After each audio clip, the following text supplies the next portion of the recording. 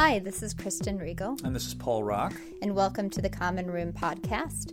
Every Sunday at 10:45, we gather together to talk about life and spirituality, about the common experiences we share, as well as some of the questions we wrestle with.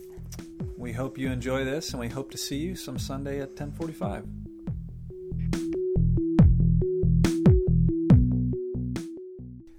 Last week we talked about Jezebel and how we have taken a very complicated character and flattened her and made her easier to hate and disregard.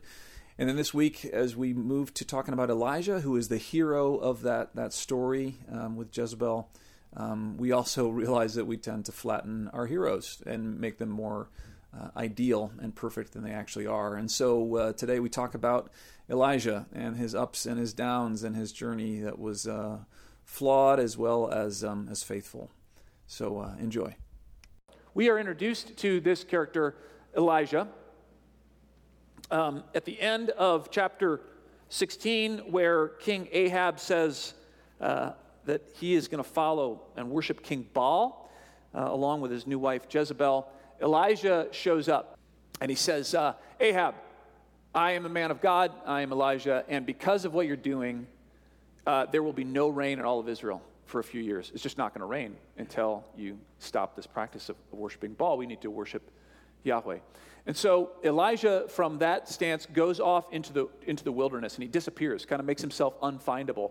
God says, I want you to go to this brook called Cherith. So those of you who have worked at our ministry partner, Cherith Brook, that's where their name comes from. So this brook that's called Cherith, I want you to go there, and I'm going to take care of you. So he goes there, and he lives there for a while, and it gets really difficult because the brook runs dry. And then God begins to provide Elijah with bread. He brings crows. Crows bring him food to eat on a daily basis. It's a wonderful story. After some time, God says, Elijah, I want you to go from here, and I want you to go to this village called Zarephath. And at this village, Elijah runs into this woman who is herself, her husband has died. She's a widow, and she's got a son. And as he runs into her at the gate, she says, I'm on my way to bake the last piece of bread for myself and my son so that we can die, because this is all the bread, all the water, all the oil we have left. And Elijah says, I hear you, but do me a favor. Bake that bread and give it to me, because I'm really hungry. And then, if you trust me, I believe that God is going to continue to provide oil and water and bread so that then the next loaf that you bake, you can bake it for yourself and your son. So for some reason, this widow does it. And sure enough, the oil and the water and the wheat continue to be produced. And she and Elijah and her son live for some time on this simple meal for a number of days. We're not quite sure how long. And at one point, the widow tells him, my son is sick and he has died. And Elijah says, no, he hasn't died. Don't worry about it. He goes into the room, he prays for him, and her son comes back to life. So you already start to see some parallels, right? These stories about Elijah, were the stories that were told about Jesus based on these stories? Or was it a way to say, hey, Jesus is like Elijah or even better than Elijah? Or did Jesus actually do those things? We're not quite sure, but definitely a parallel happens between these two men of God. So while Elijah is kind of at Cherith Brook and Zarephath with this widow and her son doing miraculous stuff, back at Jezreel, which is the headquarters of the northern kingdom where Ahab and Jezebel are, Ahab is sending people all over the kingdom and saying, listen, we got to find grass for our cattle and our sheep. And while you're at it, I want you also to find the prophets of Yahweh, the people who serve Yahweh, and I want you to kill them. So find some grass for our sheep and our goats and whatever, and kill the prophets. One of Ahab's main guys that says he's the ruler of his palace, like his chief of staff, his name is Obadiah. And Obadiah, right-hand man of Ahab, but he doesn't believe in what he's doing. And so as he's out looking for like grass for the cattle and stuff, he finds some prophets, and as he finds them, he hides them in caves. He ends up hiding, the story says, 100 different prophets of Yahweh. So he saves them so they're not going to be killed or hurt by Ahab or Jezebel. He brings them food. So that's kind of an interesting little aside, this Obadiah. God's doing this thing. Obadiah happens to be apparently somewhere near Zarephath because he runs into Elijah. He's like, is that you, Elijah?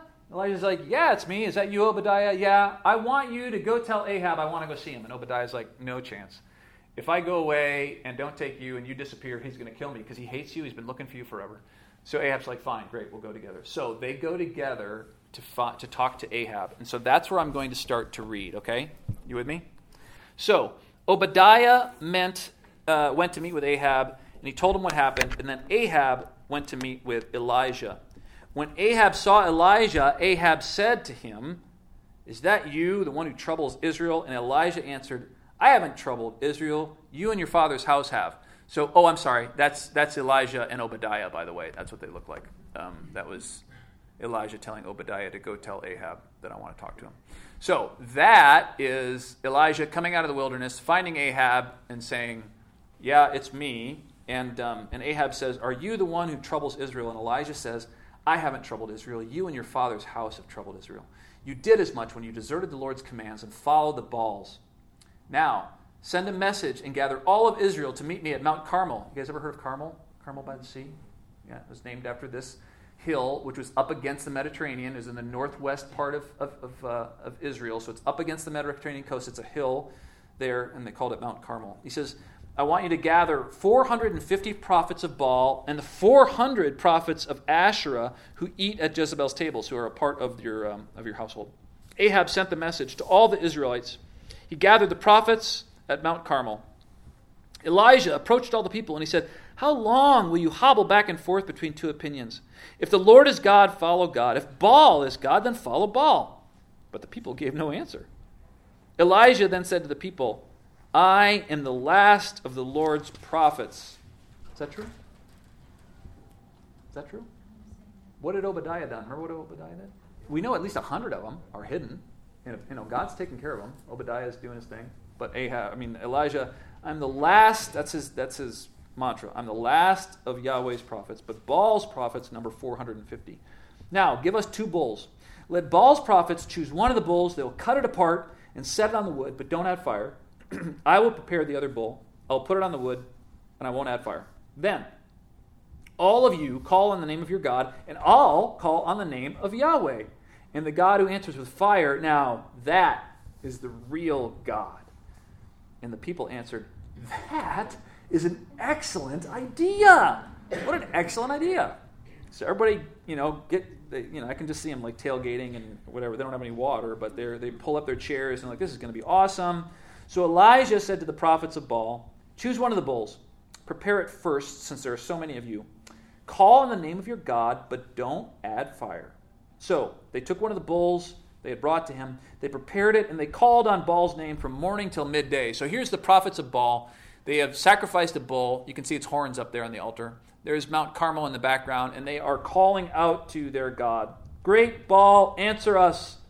But there was no sound or answer. They performed a hopping dance around the altar that had been set up. So some sort of ecstatic dance would be interesting to see. Around noon, Elijah started making fun of them. So he's a taunter. So here's Elijah yelling at him. He says, "Shout louder! Certainly he's a god. Perhaps maybe he's lost in thought, or he's wandering, or he's traveling somewhere. Or maybe he's asleep, and you must wake him up." So what do we call people like this? In my family, we call them smartass. So he's taunting these folks as they're doing their ritualistic stuff. So the prophets of Baal cried with louder voice and even cut themselves with swords and knives, as was their custom. Their blood flowed all over them. As noon passed, they went crazy with their ritual until it was time for the evening offering. Still, there was no sound or answer, no response whatsoever. Then Elijah said to all the people, "Hey, come here." And all the people closed in, and he repaired the Lord's altar that had been damaged. Elijah took 12 stones, according to the number of tribes of the sons of Jacob, to whom the Lord's word came, and said, "Your name will be Israel." And he built the stones into an altar in the Lord's name, and he dug a trench around the altar big enough to hold 2 seahs of dry grain. And he put wood in order, and he butchered the bull, and he placed the bull on the wood. And then he said this. He said, "Fill 4 jars with water and pour it on the sacrifice and on the wood." Why is that a big deal? Why would that be a scandalous thing to do? Just wet wood doesn't ignite. Right, so wet wood does not ignite. There's no water. We're in the middle of a drought. So a bucket of water is worth what? hundreds of lives maybe. This is liquid gold. I want you to pour it on this thing. So, yeah.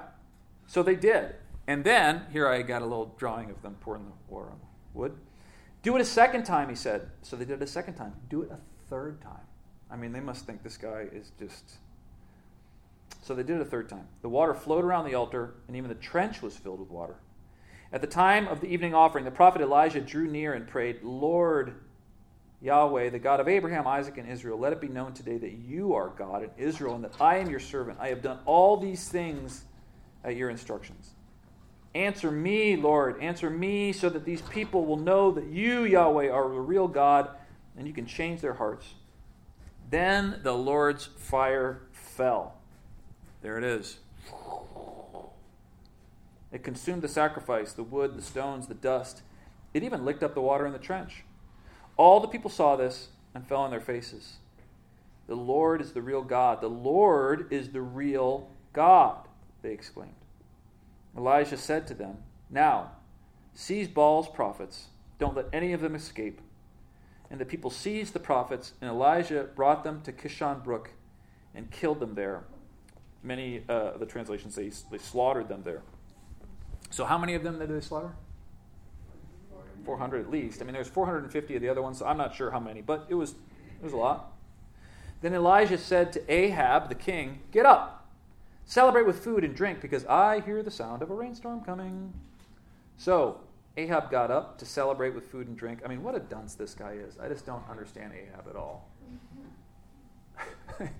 Oh, okay, I'll get up and have, So he's like, great, okay, party time. So he gets up to celebrate with food and drink. But Elijah went to the top of Mount Carmel, and he bowed down to the ground and put his face between his legs, and he prayed. And he said to his assistants, Please, get up and look towards the sea. So the assistant did so. And he said, I don't see anything. 7 times, Elijah, he would pray, and then he'd go do it again, go look. The 7th time, the assistant said, I see a small cloud the size of a human hand coming up from the sea. Elijah said, Go and tell Ahab, pull yourself together. Go down the mountain. Don't let the rain hold you back. After a little while, the sky became dark with clouds, and a wind came up in a huge rainstorm, and Ahab was already riding on his way to Jezreel, but the Lord's power strengthened Elijah, and he gathered up his clothes, and he ran in front of Ahab until he came to Jezreel. So this wonderful triumphant story of Elijah and his power and his charisma and even his prayer power. Quite the man of God. And then it says in chapter 19, King Ahab told Jezebel all that Elijah had done, how he had killed all of Baal's prophets with the sword.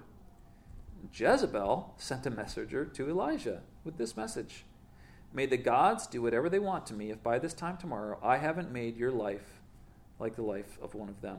So basically, you're done. I'm coming after you. Elijah was terrified. He got up and he ran for his life. He arrived at Beersheba in Judah, and he left his assistant there.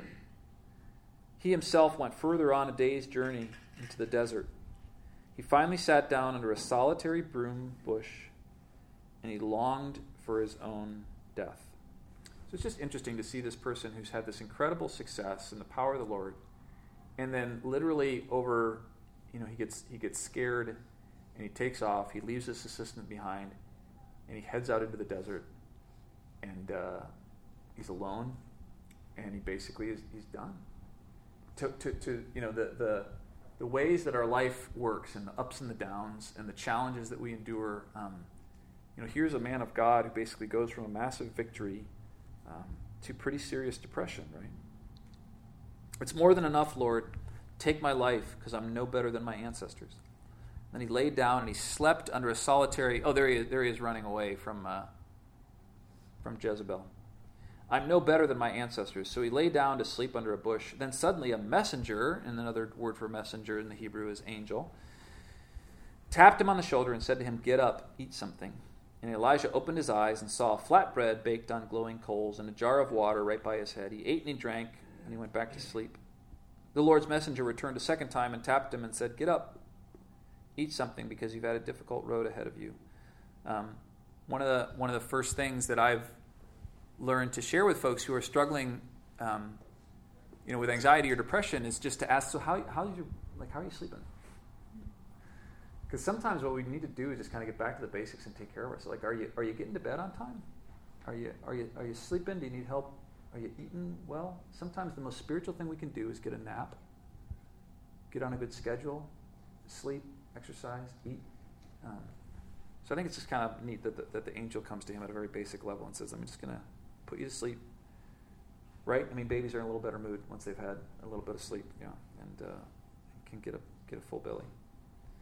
So, messenger says to him, get up, you're going to have a difficult road ahead of you. So Elijah got up and he ate and he drank, and he went refreshed by that food for 40 days and 40 nights. Does that sound familiar? Yeah. Until he arrived at Horeb, God's mountain. Now, the mountain of God, I cut and pasted this from a children's Bible, so forgive me, it's kind of weird and stuff. But on the way top, you see Damascus. That would be north of Israel, and the bottom there, that's the Sinai Peninsula. To the left would be Egypt. There's the Mediterranean to the left over there. So that distance that he traveled, basically, in this whole story here, is 300 miles to get down to Mount Horeb. Another name for Mount Horeb is Mount Sinai. That's the mountain where God gave the commandments to the people of Israel. And so it's this kind of dramatic thing for Elijah to travel all this way, apparently by himself. Did he actually do it? I don't know. But to get to Mount Sinai, to get to the place like the mountain of God, and there he finds himself. There he went into a cave to spend the night. Then Yahweh, the word of the Lord, the Lord's word came to him and said to him, why are you here, Elijah? Isn't that just what you'd want to hear after you traveled 300 miles and you've been through all this stuff? What are you doing here? Why are you here, Elijah? And Elijah replied, I have been very passionate for the Lord God of the heavenly forces, because the Israelites have abandoned your covenant.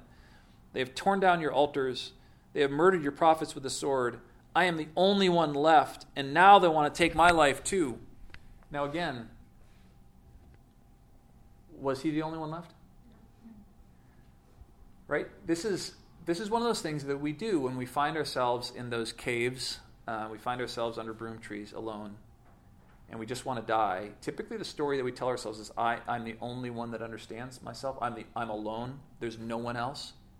And the fact of the matter is, God is always with us. And there's no depth or height we can go to where God isn't there with us and love with us.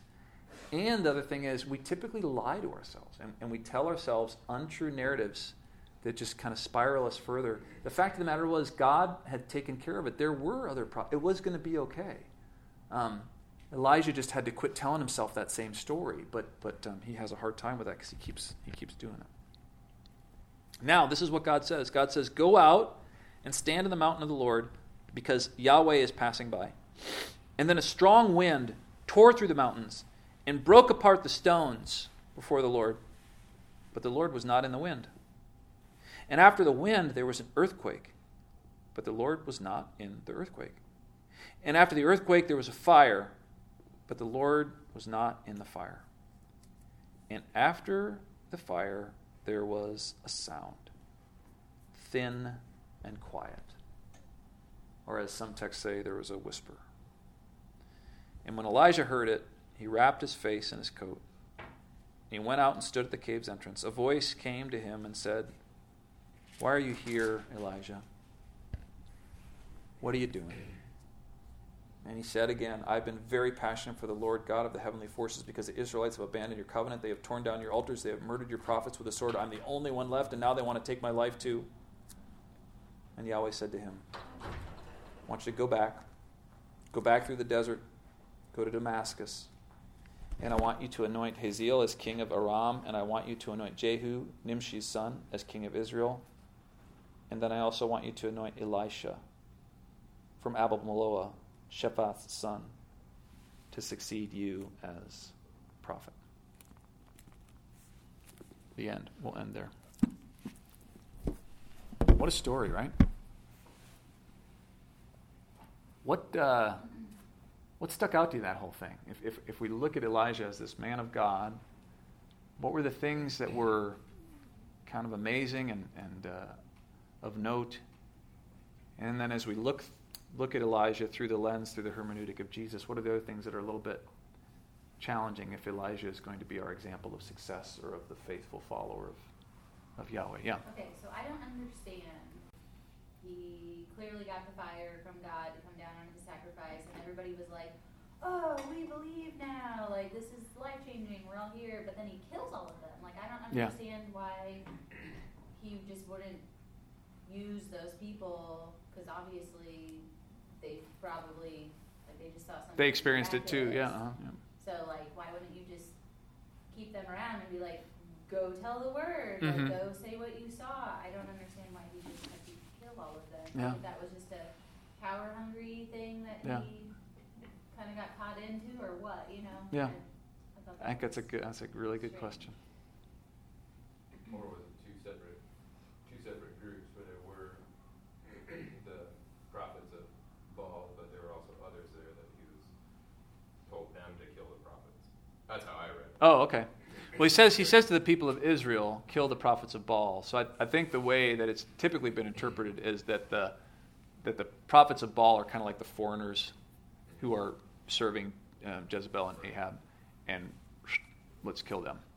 And what would be a narrative that would help to justify that, or would make sense of that kind of? Do you see that happening in society today? Do you see that understanding of justice, that understanding of righteousness happening today? Yeah, right. You killed some of us, we'll kill some of you. I mean, that's the practical way. That's the world works. And you do these things that are evil, that are wrong, and we're going to do whatever it takes to rid our land of you. And if that calls for slaughter, then that's what we'll do. And sadly, a lot of times in society, it is the fervently religious people that are the most bloody. Right? Whether you're killing the Rohingyas as Buddhists, killing Rohingyas, if you're Muslims that are screaming for take the lives of people who are against the ways of Allah, or if you're Christians who are trying to take lands or advance your understanding of righteousness, or if you're Jewish. I mean, it's sadly that narrative is pretty common. We've been watching Outlander. I don't know if anybody watches it, but one of the narratives is them moving to America, and settling here, and that was one big thing I thought about was the Native Americans, because they show like Native American interactions and how they could easily misconstrue some things Native Americans were doing as like witchcraft, right. or and that was against their religion, and so it's a super interesting way how they present this, because I'm like, oh, that's so crazy how people hung on to their beliefs so closely that we have these savages. Well, they can land in a place that they themselves call a new world, but the people already there, well, they're the outside. The savages. Yeah. Interesting. Other things in this story that stuck out to you? Things about Elijah, the way he worked or interacted, his responses that spoke to you or were confusing to you, or you thought were admirable? I don't really know Elijah because I don't really know much about the Bible, but he does not really seem like a man of God. Yeah. Seems selfish. Yeah. Why does he seem selfish? He just, like we kind of talked about a little bit, he thinks he's the only one left. Yeah. He kind of takes it upon himself, I guess, to do a lot of these things, to kind of be the only prophet to kind of go against the prophets of Baal and all that. And then, I don't know, like the food and water stuff, like yeah, he just kind of keeps taking and taking. Mm-hmm. What it seemed like to me. Yeah, kind of. Yeah. Or like telling the widow, like, give me your food. Yeah. I don't know, like. Yeah. He's not God. No, he's not God. He's a prophet. Yeah. But just the way that he interacts with people makes me like not like him. Yeah.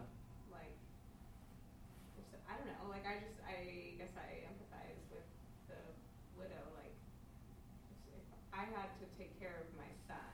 Yeah. And this was the last food that we were going to have. I guess you're like hoping for a miracle at that point, but. Yeah. Have somebody say like, "Oh, cook that like Yeah. countercultural, I guess, Mm-hmm. today. I don't know, something about him makes Yeah. me not like him. Yep.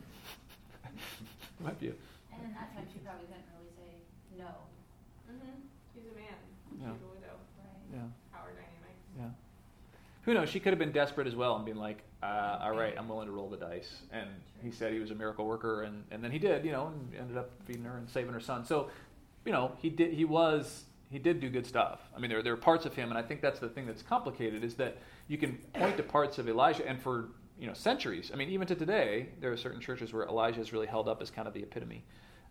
You focus on the things he did right, and sadly, there's even parts of our religious community, Christian community, that would kind of justify the in-your-face, almost objectifying of other people, even taunting other people who follow other ways, because it's just God is so pure and God is so right. Anyone who would desecrate God's name or not worship God, it's almost as if you're dirty or you're evil, and that sometimes the ends justifies the means, and in the end, Yahweh was worshipped again, and the prophets of Baal were slaughtered and such. And so there's certainly a Christian ethic that would say this. At times, you need to be this way. You need to do these things in order for righteousness to take place. And sometimes it's vicious. The problem with that is I just don't see that in Jesus. There are plenty of opportunities where Jesus could have very righteously done a number of things and been like, all the soldiers come to get him at the hill. Remember the last day of his life, and they got the swords and stuff, and Peter pulls out his knife, and Jesus is like, nope, that's not the way this is going to happen.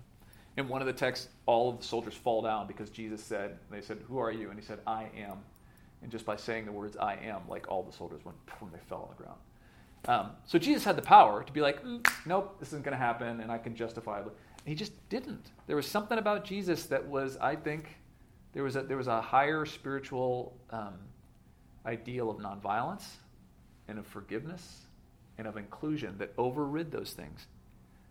And the problem, I think, with a lot of our spirituality today is it's kind of situational, and it gets caught up in the heat of the moment, and so we can justify hating, castigating, scapegoating, nullifying other people if it puts forward our righteous view. And I got to tell you, more progressive liberal folks do this as much as more conservative evangelical folks, right? We other people, and we make them simple and stupid, and we can make our way of life or our decisions more righteous. We all do it, and I think that's the sin that this story points out. It doesn't matter if it's your hero or if it is the slut. You don't flatten and objectify. Life is complicated, and make sure that we recognize that. Anything else that kind of stuck out to you in this story? It's an incredible story. And the connection with Jesus, I think a lot of it too, is my understanding of Jesus, was he didn't feel the need to prove God. And this kind of, I know Old Testament versus New Testament, there's a lot of differences, but Elijah keeps, to me, it seemed like he kept trying to show everyone and prove, like obviously with the big fire thing, like, I'm going to prove to you that God's real. Where Jesus was kind of like, no, I'm going to love you and you're going to know that God's real through my love. Yeah. And that just seemed very different. Yeah. Yeah. That's good. Yeah, if you look at the things that Elijah did, you could point to that and say, wow, he was kind of a badass and he won that fight and all that kind of stuff. And most people, say if you look at Jesus at the end of his ministry, he was a complete and utter failure. All of his closest followers left him, except for a handful of women and maybe one guy. He died in a filthy way, being crucified. So it's an upside down understanding of success and greatness that really challenges us if you view life through the Jesus hermeneutic. And yet this idea that no, God's got to be in the power, God's got to be like in the fire, in the victory kind of stuff. I think there's some truth to that. God's not, God's a part of victory. But there was one thing that Alex pointed out. I'll let him share it because it was his thought. Because we read scripture together at the beginning of the week, what we're going to preach on, and talking about God in the fire. And Alex, what was your? Yeah, basically at the beginning of the passage, Elijah's talking about how God will come in fire and fury, and that's kind of his picture of God. Who wins, right? Yeah. Whoever's God comes, yeah. Right, and then obviously by the end of this story, God has come, but not in the wind or the earthquake or the fire and fury, but in the whisper. And so it's like the text again, just like makes a commentary on itself. I love it. And the very, it's like God. Then there's a fire, and it explicitly says, "And God wasn't in the fire." Isn't that interesting? That's one of the reasons I love Scripture. It's like you read a few. I mean, I've read this passage 100 times. I bet. I was like, oh wow, that's pretty cool. So maybe even in the midst of this blood and gore, the Spirit of God is somehow like sending a message.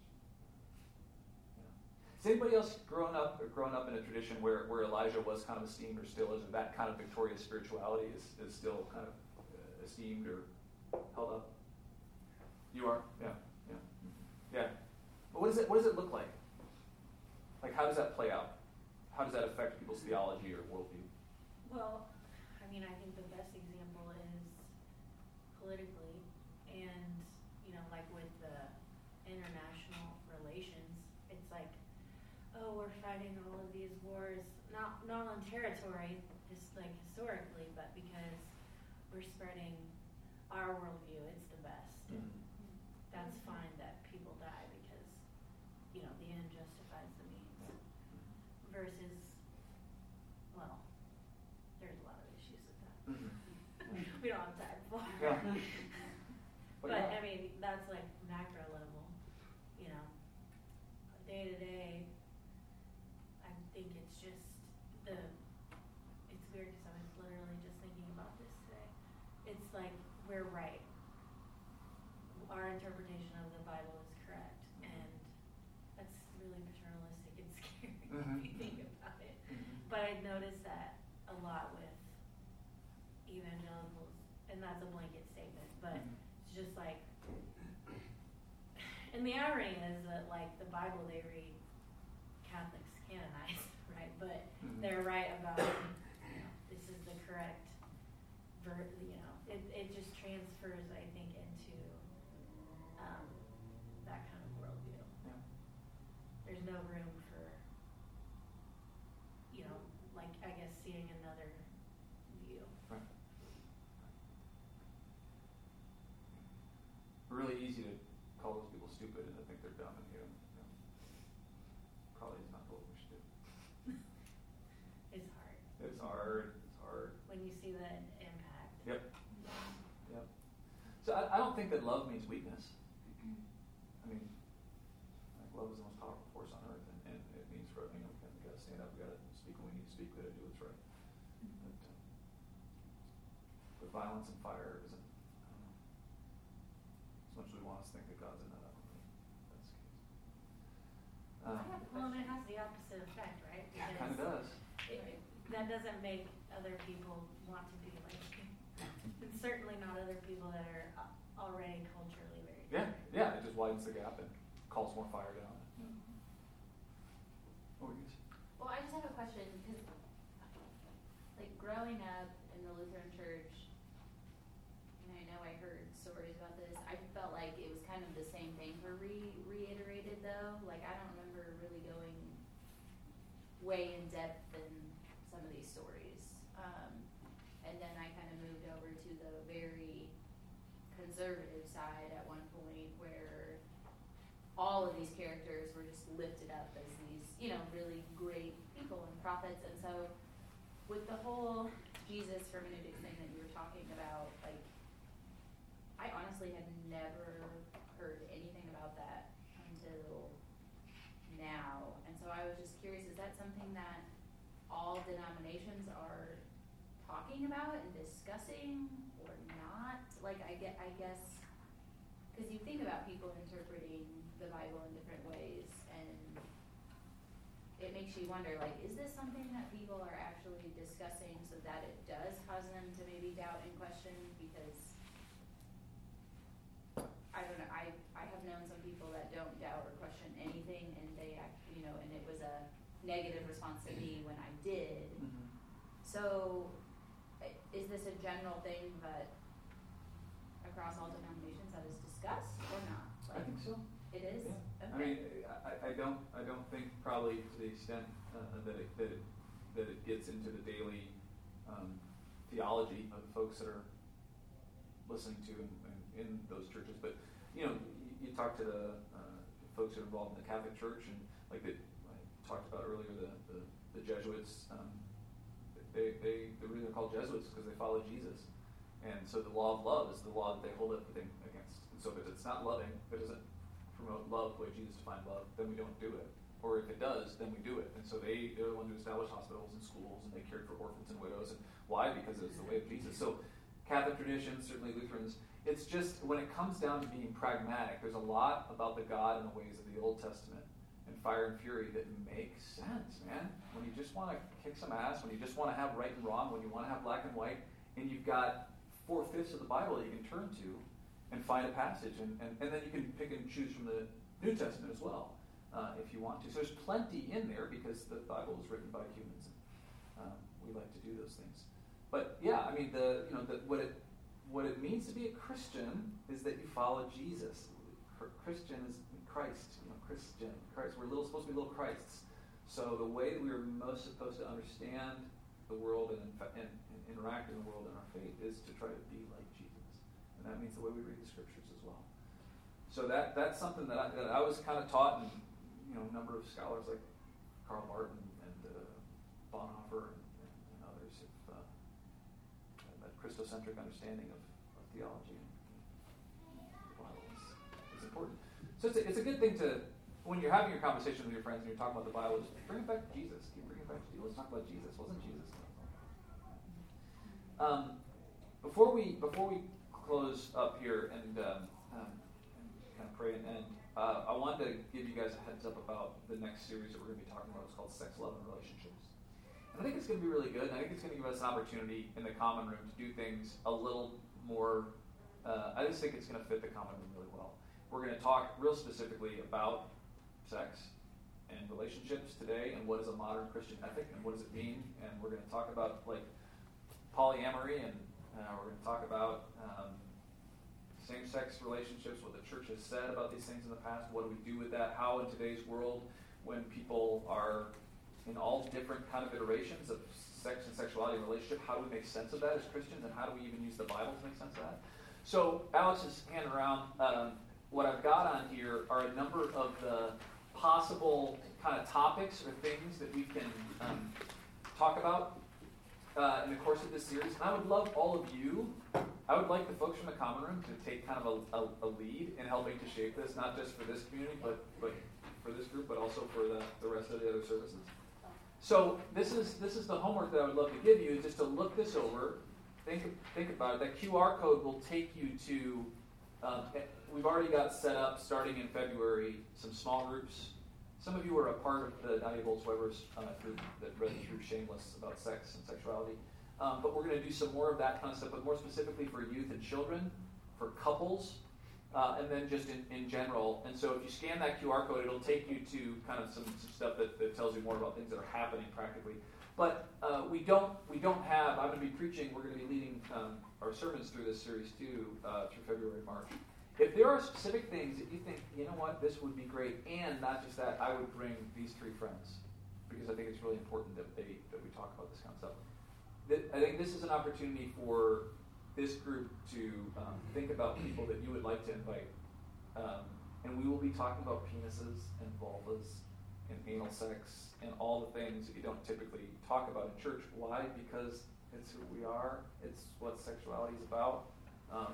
And let's talk about it honestly, like adults. And how do you add a spirituality and ethic to that in a way that doesn't say my spirituality is over here and my sexuality is over here, or my relationship's over here, and I know the church wants me to do this, but I'm not doing that. But, I mean, that's bullshit. None of us want to live our lives that way. And so we want to bring that Jesus hermeneutic to our penises and our vaginas and our relationships and our everything. So that's what we're going to do. Questions, thoughts? How do you want us to share that feedback? Well, if you want to just email me, you can. Or Kristen's out of town right now, so probably easier to send it to me. But you guys, if you don't have my email, I can give it to you. But prock@secondpress.org. But if there's some of these, or if this spurs a thought in your mind, you're like, oh, actually, this isn't on there, but I'd like to talk about this. I would like us to come to the end of this with literally like let's give ourselves as followers of Christ who live in the 21st century. What are some things that we can agree upon that this is still important? Words like consent, or words like mutuality and love. Like how do you apply those that we can still say there are these ideals that we as followers of Christ hold to, but they still apply to a very complex and interesting world that is no longer just men and women and nuclear families. I love nerding out. I have so much. Do you? I'm All so right. excited. Are you? I'm I so have excited. much. Good. I'm like a nerd about this. Great. I have books in mine. Excellent. Yeah, so we'd love to put together a resource list. Hyperlinks as well as physical books that you can read. We'd love to. And the other thing that we'd love to do is and maybe Hannah, maybe you'll be one of our guest speakers, but if there are people that you think, oh my God, would it be awesome if we could get this person to come and talk about, please tell me. This would be a great opportunity. We've already got a woman from St. Paul's who talks about sex and spirituality at St. Paul's Theology, School of Theology, who's going to come, who spoke at the open table last year, who's going to come and be a guest one of those weeks. But this is wide open. So if you've got thoughts, ideas, people, resources, let's start to collect that. And actually, Alex, are there ways that we can do this on our website or Facebook page that we could collaboratively start to have some discussions, or what would be the best thing to do? Sure. I mean, as far as collecting ideas, or I think it'd be easiest just to say, hey, has anybody read this book, or here's this thing. We could kind of have some sort of an online dialogue or something that we could then grab from and create some resource lists or something. I mean, I think a Google Doc would actually be the easiest. Oh, really? To Okay. give access to everybody and put our ideas there, and Yeah, that sounds good. So, okay.